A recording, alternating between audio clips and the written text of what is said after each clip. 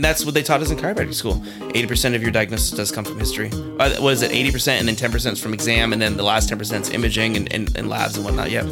And they taught us the same thing, and it's correct. It is 100% correct.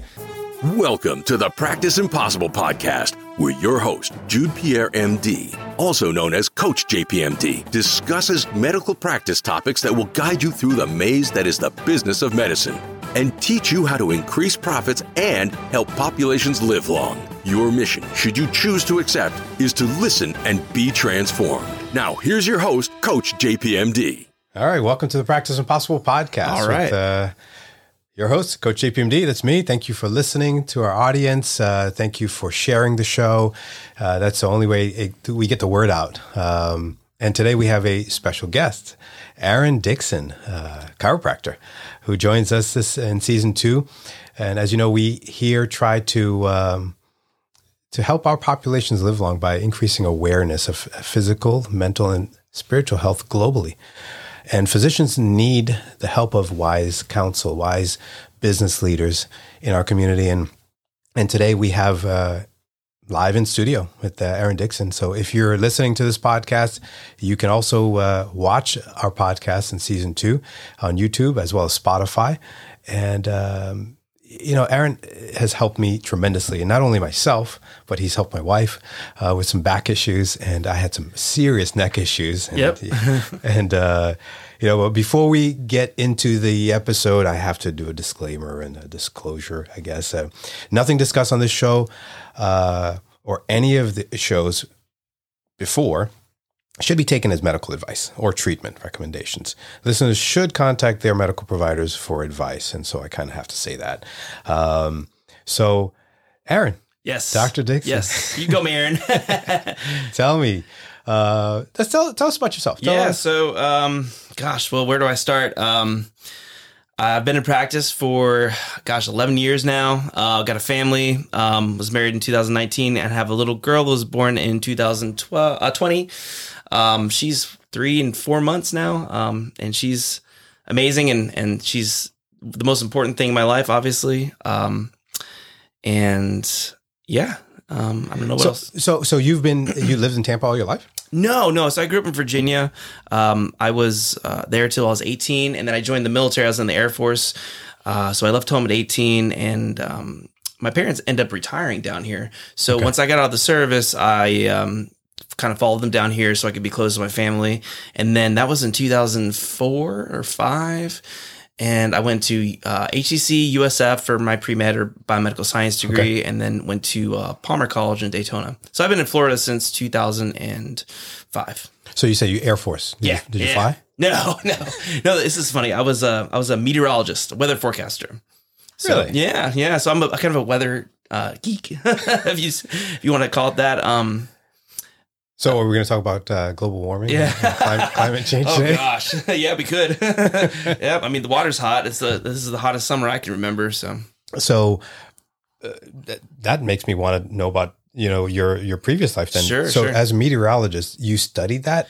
Yeah. So the Air Force kind of put us through a kind of like a trade school, I guess you could say. So I was young. I was only 18. So I joined right before 9/11. And I was in Biloxi, Mississippi for my tech school, and it was about 6 months long, and they kind of teach you how to forecast.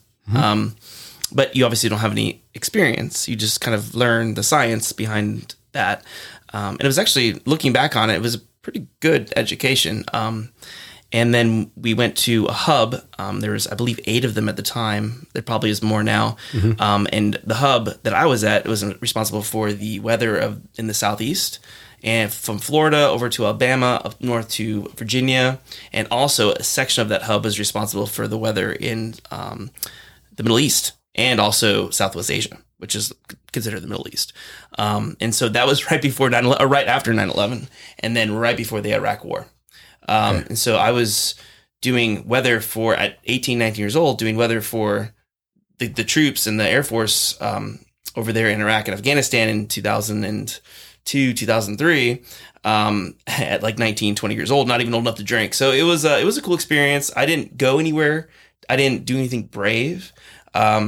So, I don't like to be like, oh yeah, I served, I don't like to, kind of be that way, have the bravado of being a military guy. But at the same time, it was a great experience for me. I think it really forced me to mature in certain ways that I would think my peers might not. Well, you, how long were you in Afghanistan? No, I wasn't there. Actually, didn't go. So I was in South Carolina, which is where the hub was, and we did all the weather over there. Because back then, even 22 years ago, we could still do all that remotely and all that. So it was a challenge. But it was awesome. It was fun. I met some great people.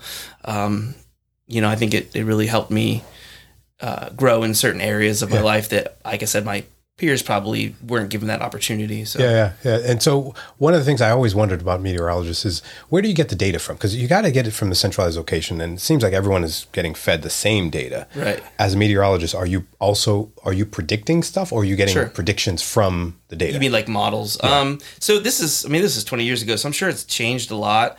But yeah, we call it model forecasting. It's just, and then also actually forecasting. So, like nowadays, like anybody can pull up a model on the computer and see what's going to happen, right? And really within the first couple 24, 48 hours, it's probably fairly accurate.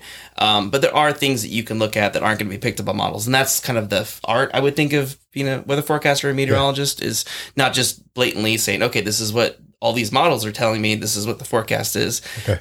Like actually interpret with satellite radar, extrapolate data from what's happening, 500 miles away and things like that. And that was the art of being a meteorologist. And that was the fun part, because especially over in Iraq, for example, there is no radar, or there wasn't radar then. Back in 2002 or 2003, we had no like, how you can pull up the radar on your phone, like in America, we've had radar free, 30, 40 years, right? So what's the difference between radar and the satellite stuff? Radar is picking up now I got to think about this. Satellite is a satellite looking down, right? And so you have really three things that you see with satellite. You see water vapor, you can see the temperatures of clouds, and then you can see actual visual of what's going on, right? Okay. So you have to interpret those three things to kind of decide what's going on with the weather. Whereas radar is looking at, I can't really give you the science behind that. But from what I remember with hurricanes, you have to actually have something on the ground to be able to detect what's going on. That's radar. Radar is looking at, so when you see the reds and the yellows when a thunderstorm is coming, that's really I think it's looking at the density of precipitation that's in the clouds. I could be wrong on that one. It's been a really long time. So I'm pressing you in things that we're not even here to talk about, but it's just curious. I enjoy it. Yeah, no, I'm cool with talking about that. But anyways, I guess my point was, it was much harder back then in those areas because they didn't have radar, for one. So you'd be like, is that a thunderstorm or is that just a cloud? I have no idea. And it snows in Iraq. Had no idea. I missed that forecast. I was like, oh man, like that. It's like 2 or 3 inches up in northern Iraq. Totally had no idea because they don't have any data. Like no one's kept meteorological or climatological data, or we didn't have anything. So like most of what we have in America, our models are built of over 100 years of data that's been fed into it, right? Mm-hmm. Over there, we just didn't really have that. So we had to really kind of step up our game to kind of get things done right, because over there, there's a lot of helicopters going out to save people, to the helos going out to get these troops that are dying, and so we have to be able to say, hey, can you fly or can you not? That's a decision that has to be made, and our forecast is part of that. So it's not like here where it's like, you can ground the planes and everyone to be okay. Over there, it's like it's life or death. Yeah. So it was a little bit more challenging, I think, for a 20 or 19-year-old kid, really, to do that stuff. But it was awesome. It was really good. And when did you get married? Oh gosh, when did I get married? That was 2019. So I had a big gap between when I got out of the service, going to school, and then getting married. So, yeah. So you went to school. Yeah. Where'd you go to school again? So I went to, when I first got out of the service, I didn't have great high school grades. That's part of the reason why I went in, because it's a whole other story. But I could only get into HCC, right? Okay. So, but once I had the military background, the discipline that I was taught, it was really easy. School was very simple for me. Like I learned from every level that you just have to apply yourself and not leave everything to the last minute and it'll be fine. And I was able to do that. And if you just pay attention in class, like that's half of your, like for me, it was like, oh God, just look at this and learn. I'm fine, you know? And, so I went to HCC, got, you know, good grades there, and then transferred to USF. That's where I got my pre-med or biomedical science degree. And I was real proud of myself because I had done well in that school. I remember that a counselor that I had met before I went from HCC to USF, she was like, well, this is gonna be really hard for you. And I'm like, oh, okay, like challenge accepted, you know? And so I remember my goal was to get straight A's. I didn't quite get there, but I was pretty close. And because I had originally plans to go to medical school, and you got to have very, very good grades to get into medical school, as you know, right? Well, for the most part, I'm sure it's. I was probably. I was kind of I just really like took school seriously. Like for me, it was like the means for me to like become something, you know. So I was very, very, very hard driven. Once I got to USF to you know get all the A's in all the hard science classes just to prove them wrong that I could do it, you know. So yeah, that was what I did in the early 2000s, and then I think 2009 is when I went to chiropractic school. So I wasn't really quite sure what direction of medicine I wanted to go into. I had toyed around with the idea of being a nurse practitioner, and I was like, nah, I don't want to do that. I had originally wanted to do nutrition, then I decided that wasn't for me either, and then I was going to do physical therapy, and then I was going to become an MD, and then I just kind of settled into chiropractic. And I remember I had just graduated, and I thought I was going to have to wait about a year, you know, and before I could get into a doctorate program. And I called the chiropractic school, and I was like, you know, what's the deal here? Like, they're like, oh, we can get you in next month. I'm like, all right, let's do that. I'm like, that's easy, you know. And obviously they have requirements for you know prerequisites and whatnot, but there is no entrance exam. Okay, so that's a good and bad thing, and we can get into that later. Just as soon as it was in Florida also. Yeah. And so which school is that? It's Palmer in Daytona. So okay. Palmer College was 3 campuses. Now there's only 2, but Davenport, which is what they call the Fountainhead. Sorry. Yeah, it's okay. Yeah, the Fountainhead, which is the very first chiropractic school ever, right? And there's a whole history behind it. And they obviously wanted to have more branches of the school, and so they opened one in, I want to say San Jose, California, which is closed, and the one in Daytona, which is blossomed. And that opened in 2003 or 4, and I started there about 5 or 6 years later, in 2009. Okay. Yeah. So. And how is that different from DO schools? 'Cause I don't know. I think DO is probably closer to MD. Yeah. But I know they do manipulation. They do. Yeah. I think that they are. I know that back 100 years ago, chiropractic and DO were very similar. Yeah. I think that DO kind of veered off more to MD side, like to more allopathic medicine, whereas chiropractic has been very holistic all the way through. I have no idea if DO is actually still manipulated or not. Okay. I think they do learn a bit, whereas chiropractic, that's all we do. So our education from day one is some degree leading us to become spinal or joint manipulators within 3.5 years. So the 3.5 year schooling. Yeah. Is there a board that you take? Or? Yeah, national boards. Yeah, there's 4 parts. The boards, there's people that don't do well on those. I was always a good test taker, so for me, it wasn't, I took them really seriously, of course, but they weren't really, I didn't find them that difficult. Okay. And some of it is going to be, I would imagine that you have to have some practicals to actually manipulate. Of course. And yeah. Okay. So the practicals are, a lot of it is like how to take a history, how to do an exam, certain examination tests, and also it was very practical. And I thought that was actually probably the best board we took. That was number 4, was like, because if you can't pass that, you shouldn't be practicing. And I thought that was a very well written type of test to really kind of, and the schools, their job is to get you to pass your boards. Okay. That your entire education is not only built to teach you how to manipulate, but also how to pass boards, because they want 99% of their students to graduate and pass boards. So they did a great job of preparing us for that. Mm-hmm. And as far as debt or schooling costs, how is that compared to? Probably the same. Really? Yeah. I mean, I shoot 200,000 easy. Oh my gosh. Yeah. It's outrageous. Yeah. It's a lot. Okay. So then you really have to know your stuff to be able to market and start a business too. That's when it becomes difficult. Yeah. That's when it becomes difficult. Tell me about that. Whew, that's a tough one. So, and I'm sure it's probably the same for medical doctors coming out of school. Like, there's no real business training. Zero. So, yeah, there was a little bit. We had one class, but it's not enough, right? So one class in 3.5 years for on business, how to run a chiropractic correct, business. Yeah. So, and this is a lot to kind of break down. So let me start from the bottom here. So when I graduated, unlike most of my colleagues, I did not work for anybody. I was like, well, I've always been able to accomplish whatever I put my mind to, right? I've always been able to do whatever I want, right? Mm-hmm. As long as I'm willing to put the work in. And I was like, this can't be any different, right? It's just probably like going to school, passing a test, right? It's I just learn, I listen, and I learn from my mistakes and figure it out. And that's what I figured I would do. Am I too far from this? No. Yeah, it's fine. So I just went out, I opened a practice and just got a business loan, which I'm shocked they gave me one, but they did.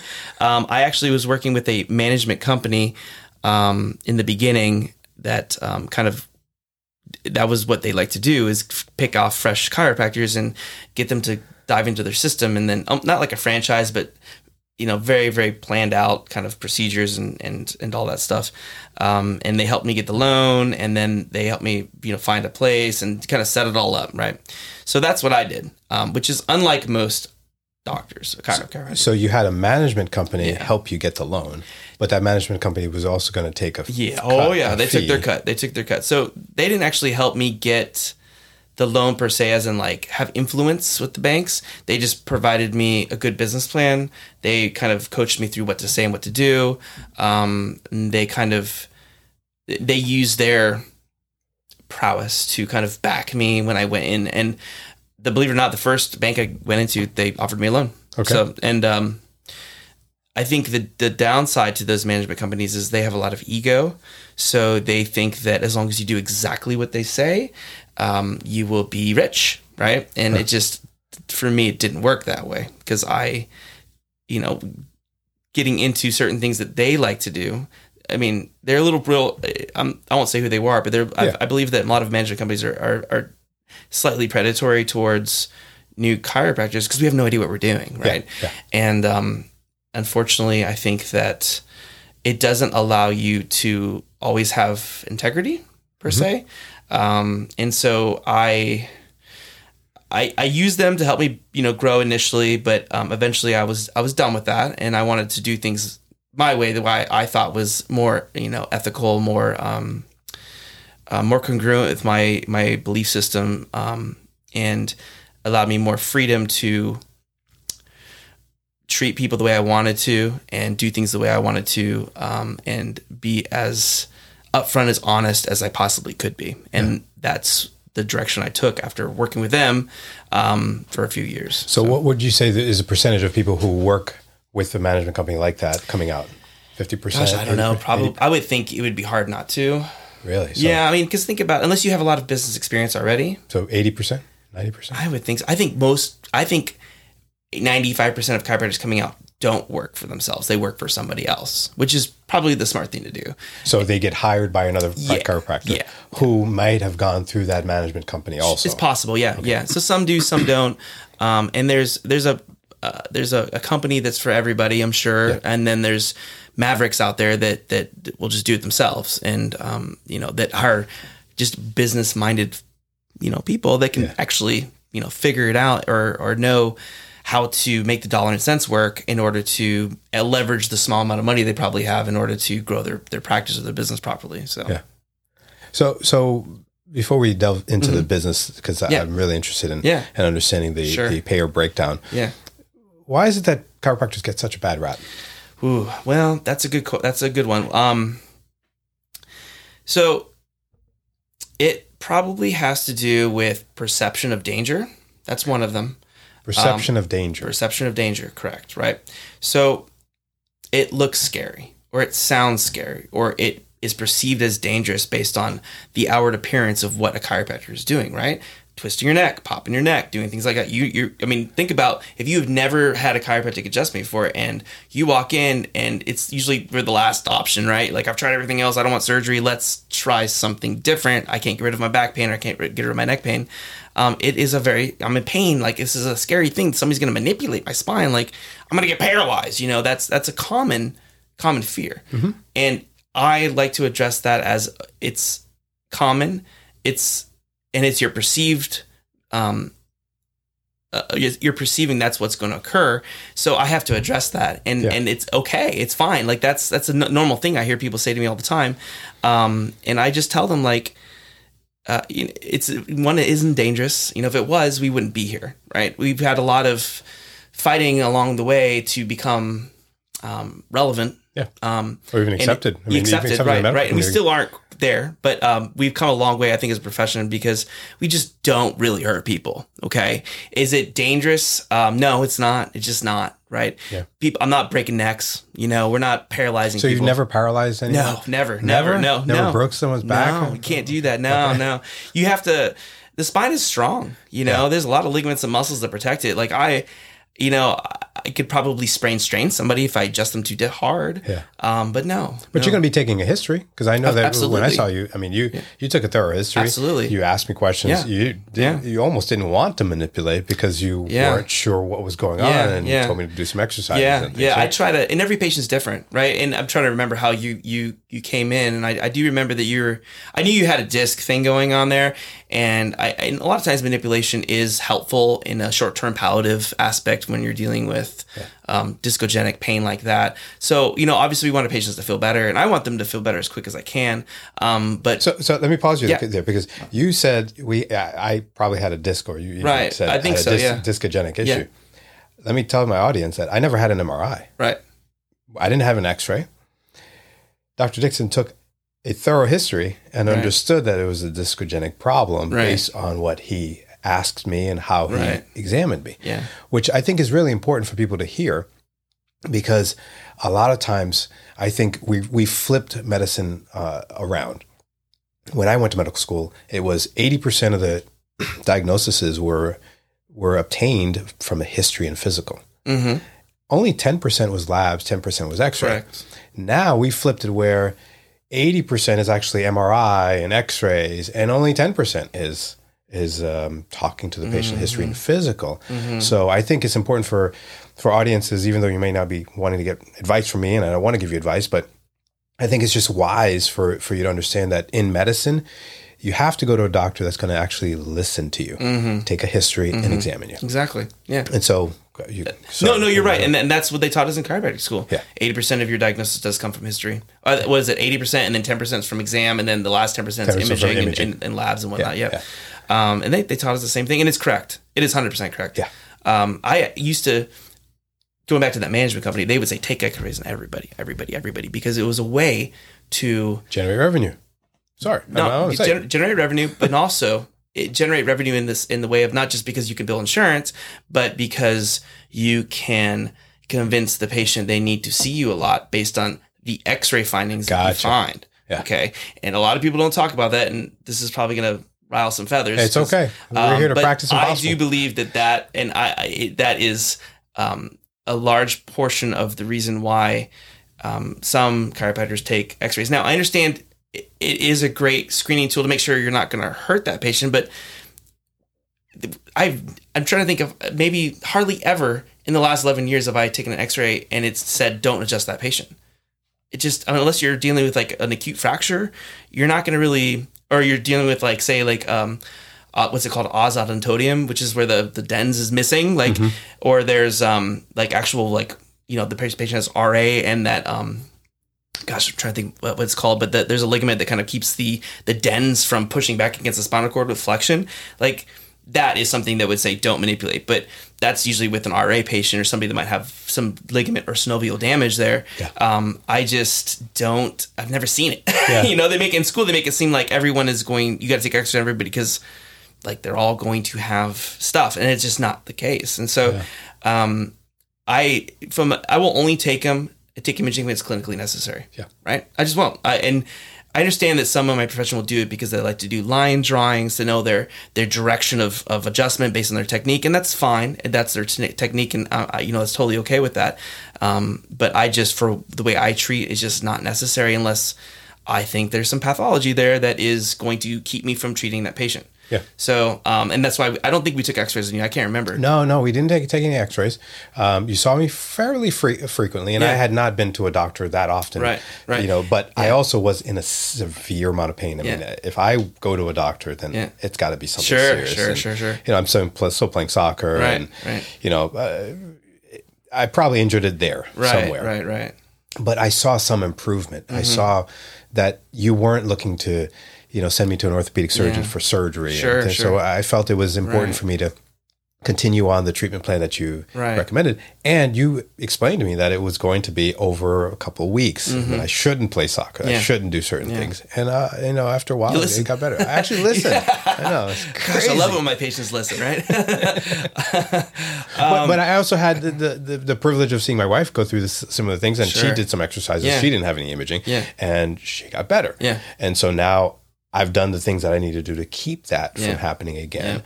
So how do we educate our physicians, our other providers to understand that that's what we need? We need to involve you in the care of our patients because it helps. Yeah, it does. It does. For me, I like to, most patients are going to be more educated than they were 30 years ago because they have the internet, right? They can, and that's a good and bad thing, right? Yeah, it depends on what websites. If the websites are filled with pharmaceutical ads, then you're not going to have them come up with a chiropractor, on the side of the webpage, non-surgical or medicinal treatments. Well, there's a time and place for, and I do refer out for surgery. Yeah, for sure. There's a time and place for everything, right? There's a time and place for narcotics. I'm sure there's a time and place for epidurals and facet blocks, but it shouldn't be the majority. No, it shouldn't. It should be the absolute minority. Absolutely. And we need to be able to coach our patients on being able to look at other modalities and not be afraid, like you were saying. And it's all about education. And that's what we're trying to do here is educate not only our patients, but also really the providers that are afraid to go that route. Absolutely. Back to I want to circle back. There's a couple of things I wanted to talk about when it comes to MRIs and exams. And I think a lot of doctors, if they are good at a history and a good exam, they don't need an MRI, right? And the thing is, patients, they think that is the most important thing to get. And so most major medical insurances are going to fight you on ordering MRIs. So I know most of the time, they're going to say, you need to have 6 weeks of conservative treatment before we will pay for an MRI. So I have to tell the patient, I'm like, X-rays are useless. I'm not shooting radiation at you, so you have to either pay me more or your insurance company has to pay me more for no clinical reason. And they're like, okay, but MRI is the imaging of choice if we really want to prove that there's a soft tissue injury or disc injury, but your insurance company is probably not going to pay for it. But we're going to get you better before 6 weeks. Anyways, that's our goal. And if we're not, you're out of the office. I'm sending you to ortho, probably. Yeah, what I see in some of my patients is that they just won't go. They won't go, and they won't pay that $10 copay or $15 copay. It's insane. So sometimes I see some of these things happening, and I need to get an MRI so that I can go and get epidural or pain management. So it's interesting to see that, and I think it really has to come from education. And patient education is tough, and this is something probably newer practitioners, this is good information for them to hear because. I mean, we're all guilty of not hearing everything that's being told to us, right? Yeah. And I think that most of your patients, they're not listening to you. So you have to be very simple in what you say. You have to be very focused on what the patient wants, which is how long is this going to take to get me better? How much is this going to cost? And what can I do or what can I do, right? They're really, I mean, we're all selfish creatures, right? They're wanting to know, they don't want to feel pain anymore. They want to know how long this is going to take. So patient communication is it's an art. It's an art, and it's not something you learn right away. You have to get good at it, I think. And I'm still learning. Yeah. And you have to actually do the work to get good at it also. It's not going to just come to you. Yeah. So you have to go to conferences. You have to take courses. You have to speak to people who are more knowledgeable than you. And so I think that's really important. And that, if you do that, that's how you build a better business as well. I agree. Because then patients will trust you and come back. It's the harder way to build in the sense of it takes longer, but it's more fulfilling and it's more what's the word I'm looking for? Self-fulfilling once you get a certain like X number of patients that have had a good experience with you, and are happy with your treatment, then it cycles snowball. On. It's like a snowball. Yeah. A snowball effect. Exactly. Yeah. And so I think that, a lot of practitioners, especially in the chiropractic world, they're like, oh God, I open a practice. I need X amount of patients in the door now to make my overhead and pay myself, right? And they're looking at like, I need to squeeze as many visits out of everybody that walks in the door as I can.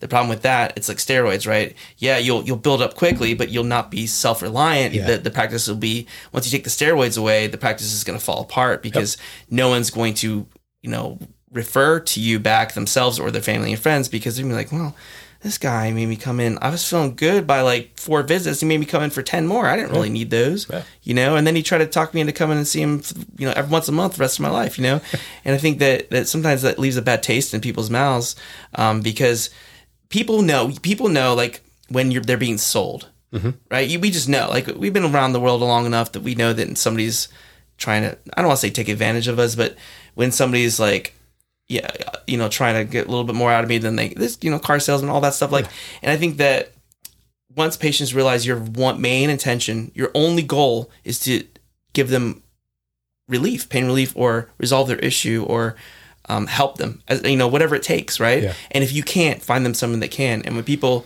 actually believe that and they know that that's what you're genuine about that, over time, then you just grow. Your business grows because they're going to tell their family, their friends.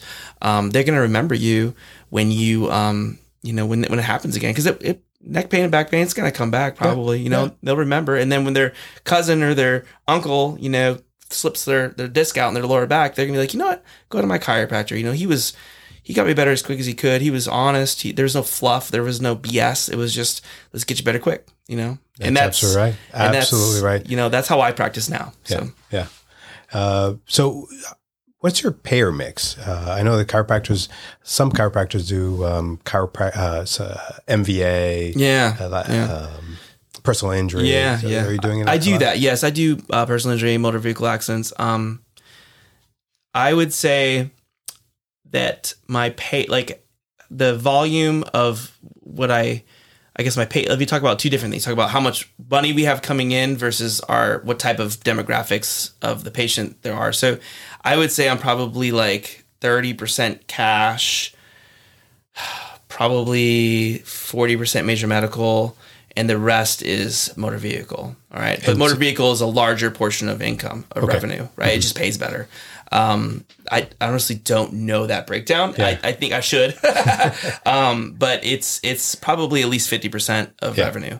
And so that's where you get your agreements with your lawyers and what do they call it? LOAs? LOPs. Yeah. So LOPs, that's another long discussion. That's been changed because of the laws that were just written. LOPs are something that back in the day we would have the patient sign so that... What does LOP stand for? A letter of protection. Like it's a medical lien, basically. Yeah. So, like if you take an auto accident patient, right, say they don't have any of their own personal injury protection, and a lawyer will say, hey, like, can you just hold your bill? Don't bill the patient. Just hold it.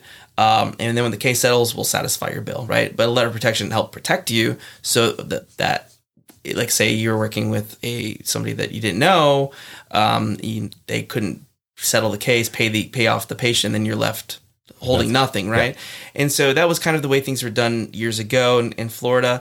Now there's some law changes that are kind of precluding attorneys from wanting that signed. But if you have a good relationship with an attorney that you're working with, you shouldn't have an issue with that, right? They should, because it's all about good business practices. Yeah. Establishing relationships. Absolutely. And they know that, and we know that too. At least I hope most of my profession knows that.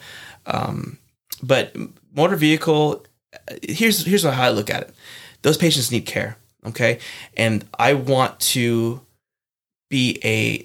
provide them pain management, pain relief without them having to do things that are more aggressive, like getting cut open. Now, some of them have to because they're, they have too much injury, right? But I really want to be that provider that can give them the best pain management with conservative treatment versus, ablations or, having disectomies or things like that. And of course, there are times when that's needed. And I will say there's always a few times a year when I have to, I've tried everything I can and they got to go see an orthopedic. Okay. But motor vehicle accidents are generally more lucrative than other types of patient care. But there's also more risk with them because say, sometimes you get a case, it might settle for zero, there might not be anything there. And so sometimes you have to take hits like that where there's nothing there and it is what it is. It's part of the business. Yeah. But for me, I don't really think of it that way. I like to think of it as, I'm going to take good care of this person, get them feeling better, do the right stuff for them. And eventually they will, they'll probably come back. They'll refer somebody, and it is what it is. Sometimes you have to write a lot of money off, and it is what it is. Yeah, so, yeah. And I think if you have a good personal business plan as well, and if your household is, if you're not spending millions of dollars at home, and buying the car you don't need. Yeah, I get it. No, we're all guilty of that. That's for sure. I am too. So there's another, I think it's a revenue stream for you that you have, and that's team physician, team chiropractor for the Rays. Yeah. So that's, I think that's more of a revenue stream in the sense of, it's a good marketing, right? Yeah. So it's to say that that's what I do. So I'm one of the team chiropractors for the Tampa Bay Rays. So cool. I just got that opportunity this year. It's awesome. It's amazing. And it's once in a lifetime, really.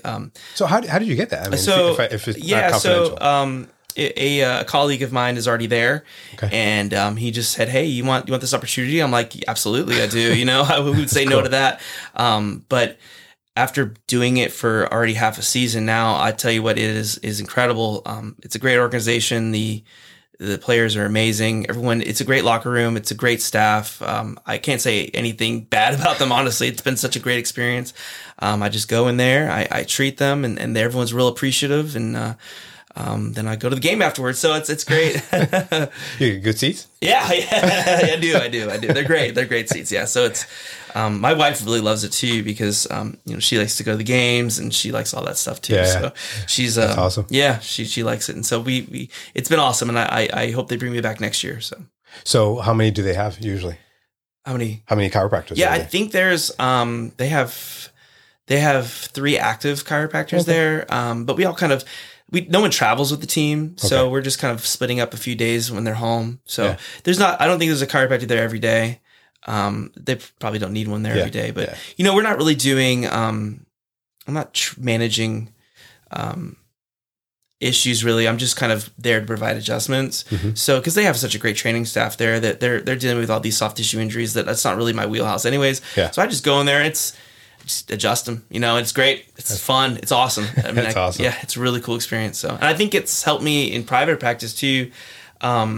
Because obviously I was a little bit nervous when I first started, it's like, wow, I'm working on these $1 million athletes. But I think it's in that my staff has mentioned this to me that my level of confidence might have increased without me realizing that it was just to say that that's what I do. And then having to do that and do it well and be like, wow, this is like, I really have, I don't want to say arrived, but like I feel more arrived, I guess, within my profession. Awesome. So that's awesome. Yeah.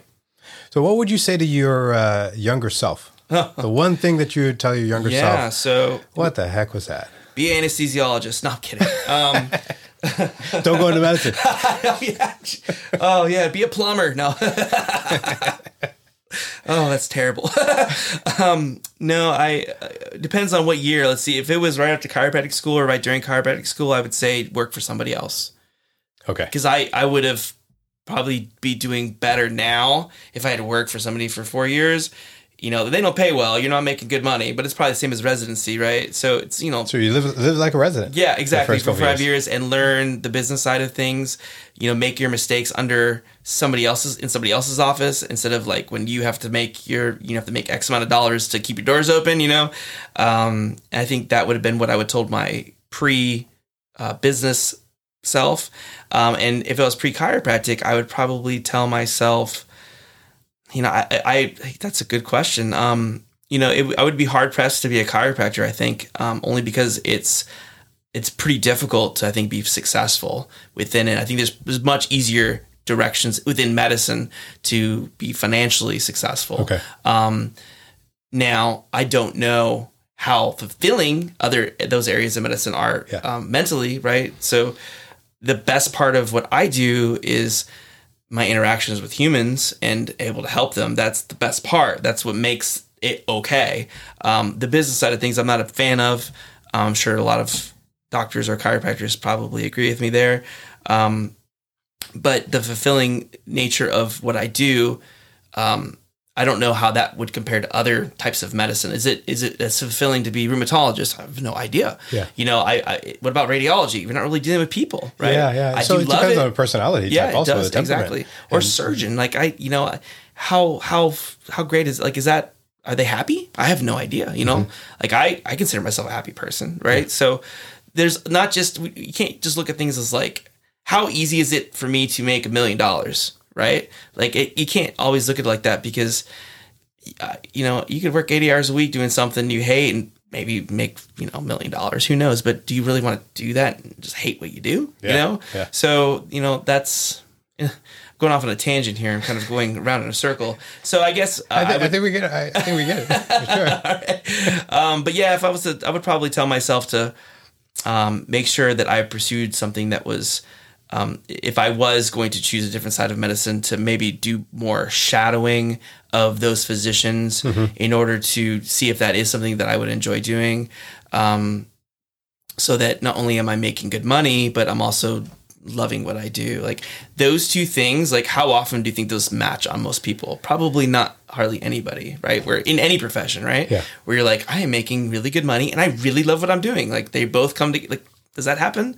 I don't know. You know, I think my buddy I was telling you about earlier that he does the picking, the where he goes to the garage sales and picks stuff. Oh, and sells yeah. it. Like, he loves what he's doing and he's doing pretty good, you know? And it's like, that's like, most people don't ever like do that, like follow that. You definitely want to arrive that. You want to arrive there, because I think if you do that, then that's where it's easy to make money too. Right.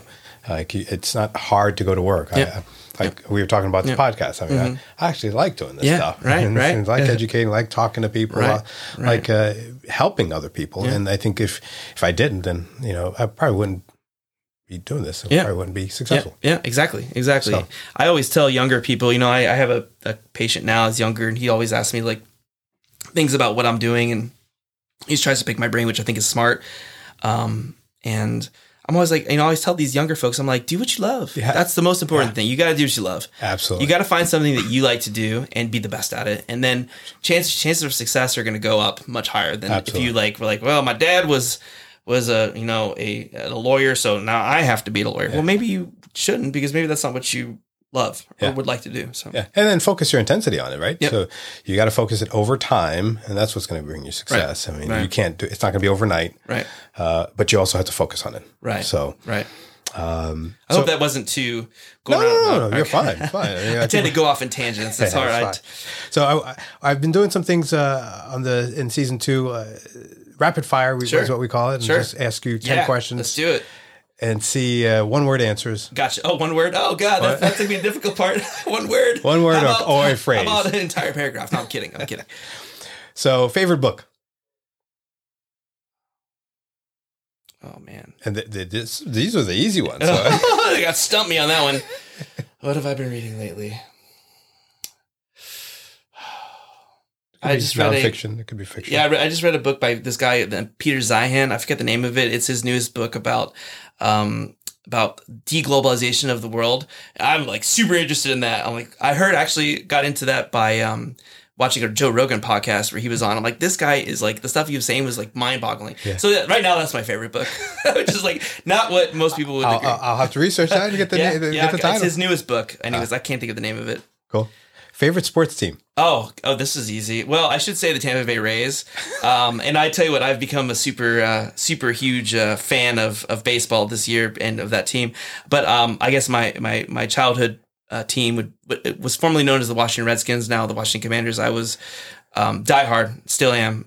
It's tough to be a fan of theirs, but that would be my favorite team. This one when Joe Gibbs? Joe Gibbs. Yeah. Joe Gibbs is great. Yeah. Gosh, that was the golden years. I was young though. I mean, They won a Super Bowl in 1991, so I was like, 9 years old? So I don't really remember that much. Actually, my claim to knowing Joe Riggs is Joe Gibbs. Joe Gibbs is when they had the earthquake in Haiti. Yeah, there were no flights to Haiti. Right. We were doing a mission trip. Oh, okay. And we went down to South Florida, and Joe Gibbs had donated his planes to go down to Haiti. Wow. For relief missions. Was this before he was coach? Oh, was he after he was coach? After, yeah, I think it was 2010. 2010. So yes, so he was doing the racing. Right. So it's a Joe Gibbs racing team. Oh, that's cool. His planes flew us down. He's to a Haiti. good guy. Yeah, he's I think heart. You wouldn't find anybody in Washington D.C. that would say anything bad about him. Yeah. So he's a local hero. So cool.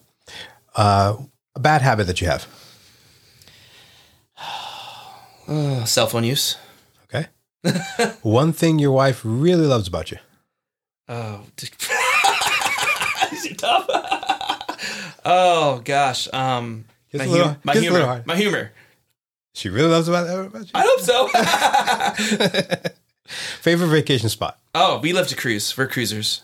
So we anywhere in the Caribbean. Caribbean? Okay. Yeah, we're when you say vacation, the cruise ship. Cruise ship? Okay. Which cruise line? Oh, that's a good one. Carnival for a long time, but I'm not a huge fan of them now. They've kind of gone downhill. So I just went on a Royal Caribbean cruise, actually, and it was awesome. So that might be my new favorite. So. Okay. Dream car? I'm a simple man. I like trucks. So probably a Ford Raptor. Nice. Yeah. Last movie you saw? I just watched Flags of Our Fathers again. I love World War II history. So I was hoping you were going to say Barbie. I want to see Oppenheimer. That's I wanted to do that, and it's like 3 hours and 15 minutes long. It's like, it's a long movie, yeah. So I was trying to talk to the wife. I'm like, hey, let's go watch this. And she's like, it's too long. I'm like, I have to wait till it comes out on TV. All right. One thing you would absolutely change in the world if you had the power to do so. Oh, geez. Okay.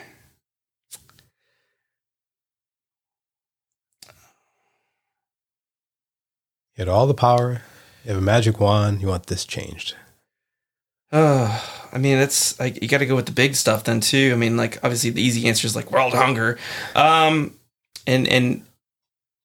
oh man, animal and child abuse. Yeah, that was a good one. Yeah, the one spiritual habit that you have that you practice that I practice. Yeah, spiritual habit. I don't want to say meditation, but I do spend a lot of time, like, especially in the morning, is doing just spending time to think, like no distractions, just kind of, I think that's a really good habit. A lot of people, we don't ever take the time to just take away the distractions and just, okay, let's think about where I'm at, Yeah. And that's, I think your best decision-making comes during those times. So absolutely. And, this may be a little hard. They're all hard. Who is the fittest player on the Rays baseball team? Fittest player? Probably. I mean, they're all in great shape. Careful now. Yeah. That I've worked on, probably the pitcher, Tyler Glasnow. He's in great shape. Yeah. Yeah, but those pitchers, they have to be. They all have to be. Like, I mean, I guess if you're probably the most out of shape would probably, I'm not gonna say anybody on the team, obviously, but you think mostly are the pitchers that are not pitchers, the hitters, the guys that just are home run guys, they don't have to do anything else. So, but yeah, no, there's everybody on that team is in great shape. So awesome. Yeah. This has been a great episode. It has been good? Okay, good. I'm glad. Thank you so much. Yeah, for sure. And, how long have we been doing this? We've been doing this about 50 minutes now. Oh, God, faster than I thought. All right, cool. Did I answer everything? I think so, unless you want to add anything to your fellow chiropractic students coming out. So chiropractic students, if you're out listening to this, man, I made a ton of mistakes. I did everything the hard way. So hopefully I can provide some value for you. But when I was in school, I thought that I had to learn every little thing, right? Like learn every technique, learn every type of chiropractic. There's a lot of different branches of chiropractic, right? I thought I had to do all of that. And really, you just got to find something you like to do and then really hammer that and then work under a doctor that does that and do that until you are not only good clinically, but you're also like have some business acumen and then branch out and start your own thing. That's great advice. Yeah. That's awesome advice. Sure. How do we find you? So I'm in Northdale, Tampa.